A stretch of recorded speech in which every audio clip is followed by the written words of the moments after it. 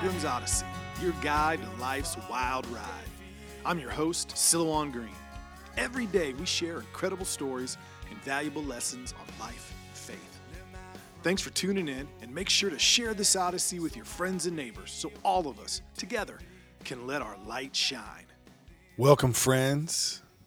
It's another episode of the Pilgrim's Odyssey. It is Tuesday, and it is icy here in Indiana. I mean, it's everywhere. On the roads, the sidewalks, the trees. Driving home from basketball, the ice was on the antenna and it was bending back. Days like this always remind me of my time in Iceland when I was in high school. Spent a summer there as an exchange student. Now, I was there in the summer, so it wasn't crazy icy, but if you went into the interior of the country, there were glaciers, volcanoes. It was truly the land of fire and ice, the land of ice and snow. It was the first time in my life I had been that far away from home, completely surrounded by strangers, different culture, a different language. Learned many lessons.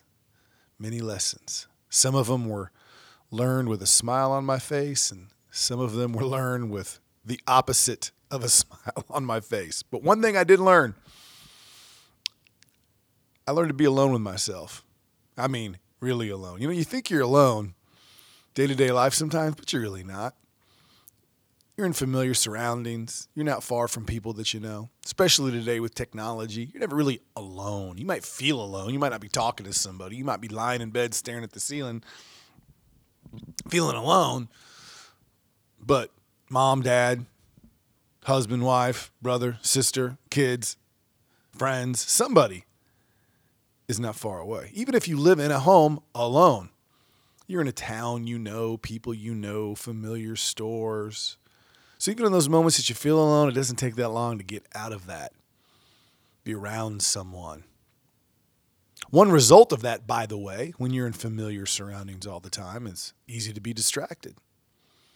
You start going inward, having some deep thoughts, it's easy to be taken out of those thoughts. But when I was in Iceland, there was nothing familiar to distract you.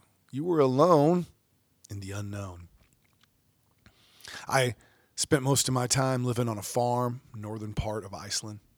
If you look at a map, you see the northern coast of Iceland is far away, where most of the population is. I could leave my house, climb up on a hill and look out, and there was not a sign of civilization for miles. The next home, I believe, was about a 3 or 4 mile run.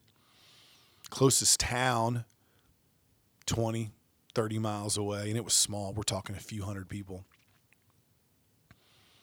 I'd go for walks. I'd go for hikes. You'd be gone for hours, be on top of some rock, overlooking a fjord leading out to the ocean, and you were alone.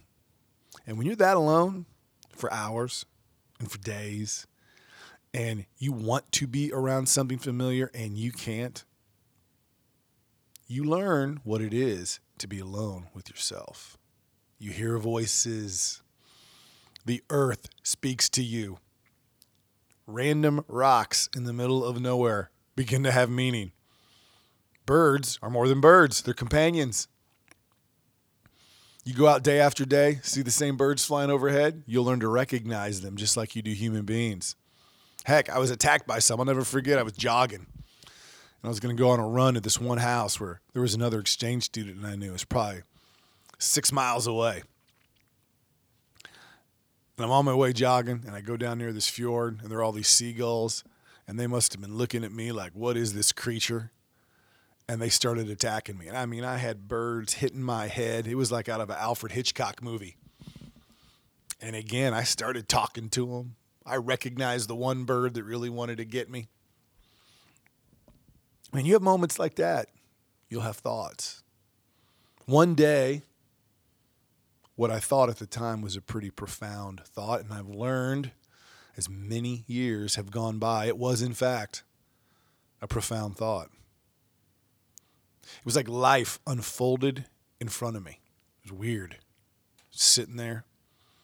It's like I was hearing voices in the wind. It said life would be filled with great wonder, but also great suffering.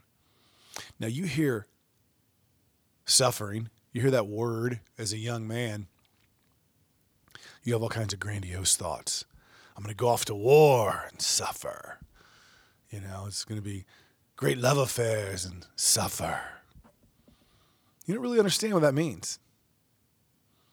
The disappointments, the failures, the stresses of life that can come your way that you have no clue of until you experience them. Times you feel abandoned, times you feel alone, times you feel like you've wasted time, times you feel like life has rushed by and you've missed something, times you realize there's no second chances, there's no going back. You're kind of stuck where you are. What are you going to do with it? But even though I didn't really understand what suffering meant, what it might mean for me, it did say to me that to live is to suffer. To live is to suffer. And that any time you can overcome that, it is a triumph. To live is to suffer. You will suffer. In a weird way, it prepared me for the rest of my life. Whether it was jet crashes or all sorts of other things. Maybe it's the hopeful side of me. Maybe it's the side of me that no matter what happens, I want to take it and try to use it for something else. Maybe it was warning me. Maybe it was just an observation. Heck, maybe it was just the musings of a teenager in a foreign land, and a few of them are going to make sense, A broken clock is right twice a day. So if you have 100 what you think are profound thoughts, it makes sense that a couple of them just might be. But on days like this, when there's ice on the roads, the sky is gray, we're in the middle of troubling times, to say the least, I look back to that young boy up in the mountains, on moments feeling like the weight of the world was on his shoulders, and in other moments feeling like there was nothing to be worried about. Life was free. All you had to do was run in the hills and watch the birds and lie on your back in the sun and dream, and that was it. Either way, to live is to suffer. And any time you overcome that is a triumph. Now, what's that maybe mean for you today? If you wake up and you're feeling like you don't want to get out of bed and you get out of bed, that's a triumph. You look at your bank account and there's not as much money in there as you wish you had, and you go to work and you work hard and you take a step in another direction, that is a triumph. You're in a relationship, someone you love tells you they don't love you, they leave, they break up with you, and you pick yourself up and you say, I can love again and I can love people, and you move forward, that's a triumph. You really suffer. You have a child die. You get cancer and you don't know if there's hope. A parent dies unexpectedly. Whatever. And you just get up and you face the day and you're kind to somebody else. Makes you aware that other people could be suffering silently and you don't know. That stranger you pass in the store and you smile at them. That's a triumph. You can look at life as a series of suffering. Hurts to be born, hurts to die. Or you can look at it as an opportunity to triumph, to overcome.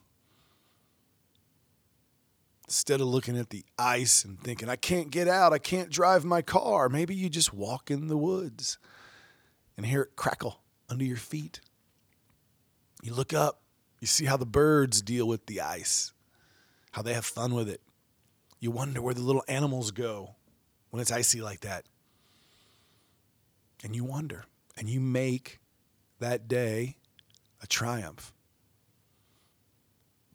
Almost every day we face is an opportunity for that.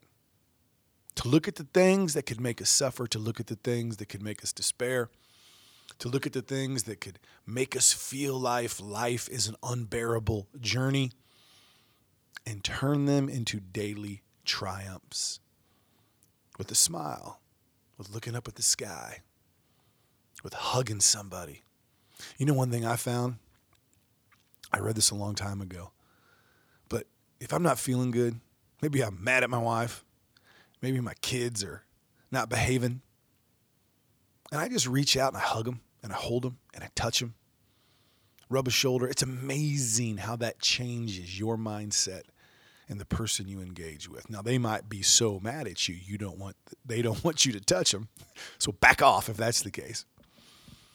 But in general, a hug, a touch, turning that moment into something else can be a special moment.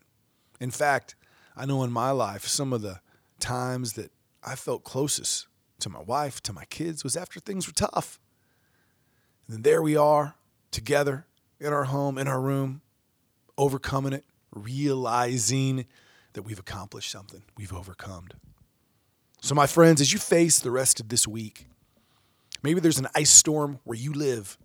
Maybe it's a financial storm, maybe it's a faith storm, maybe it's a moral storm, who knows what it is. Face it, knowing we all suffer, it's okay. To live is to suffer.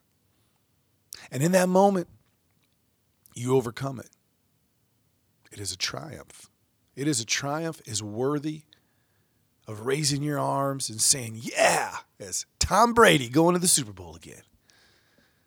It's a triumph. It's a great day. Each day, an opportunity to overcome. Never forget it. I learned that lesson as a young man in Iceland, and it stayed with me my whole life. Thank God. So until next time, my friends, tomorrow, hopefully the ice will be gone. But if it's not, maybe I'll walk outside and listen to it crackle under my feet again and look for the birds and the squirrels and the little creatures. Aim high. Spread your wings. And keep your eyes on the things that matter. Those daily little triumphs that make life an adventure. No matter where you are, who you are, what land you're in, or what's happening to you. I'm your host, Silouan. Till tomorrow, peace. You've been listening to the Pilgrim's Odyssey. Make sure you comment, share, and like this podcast so all of us together can let our light shine. For books, videos, and more content from me, your host, please visit Silouan.com. That is Silouan, Silouan.com. Until your next visit on the Pilgrim's Odyssey, I'm your guide on life's wild ride, Silouan Green.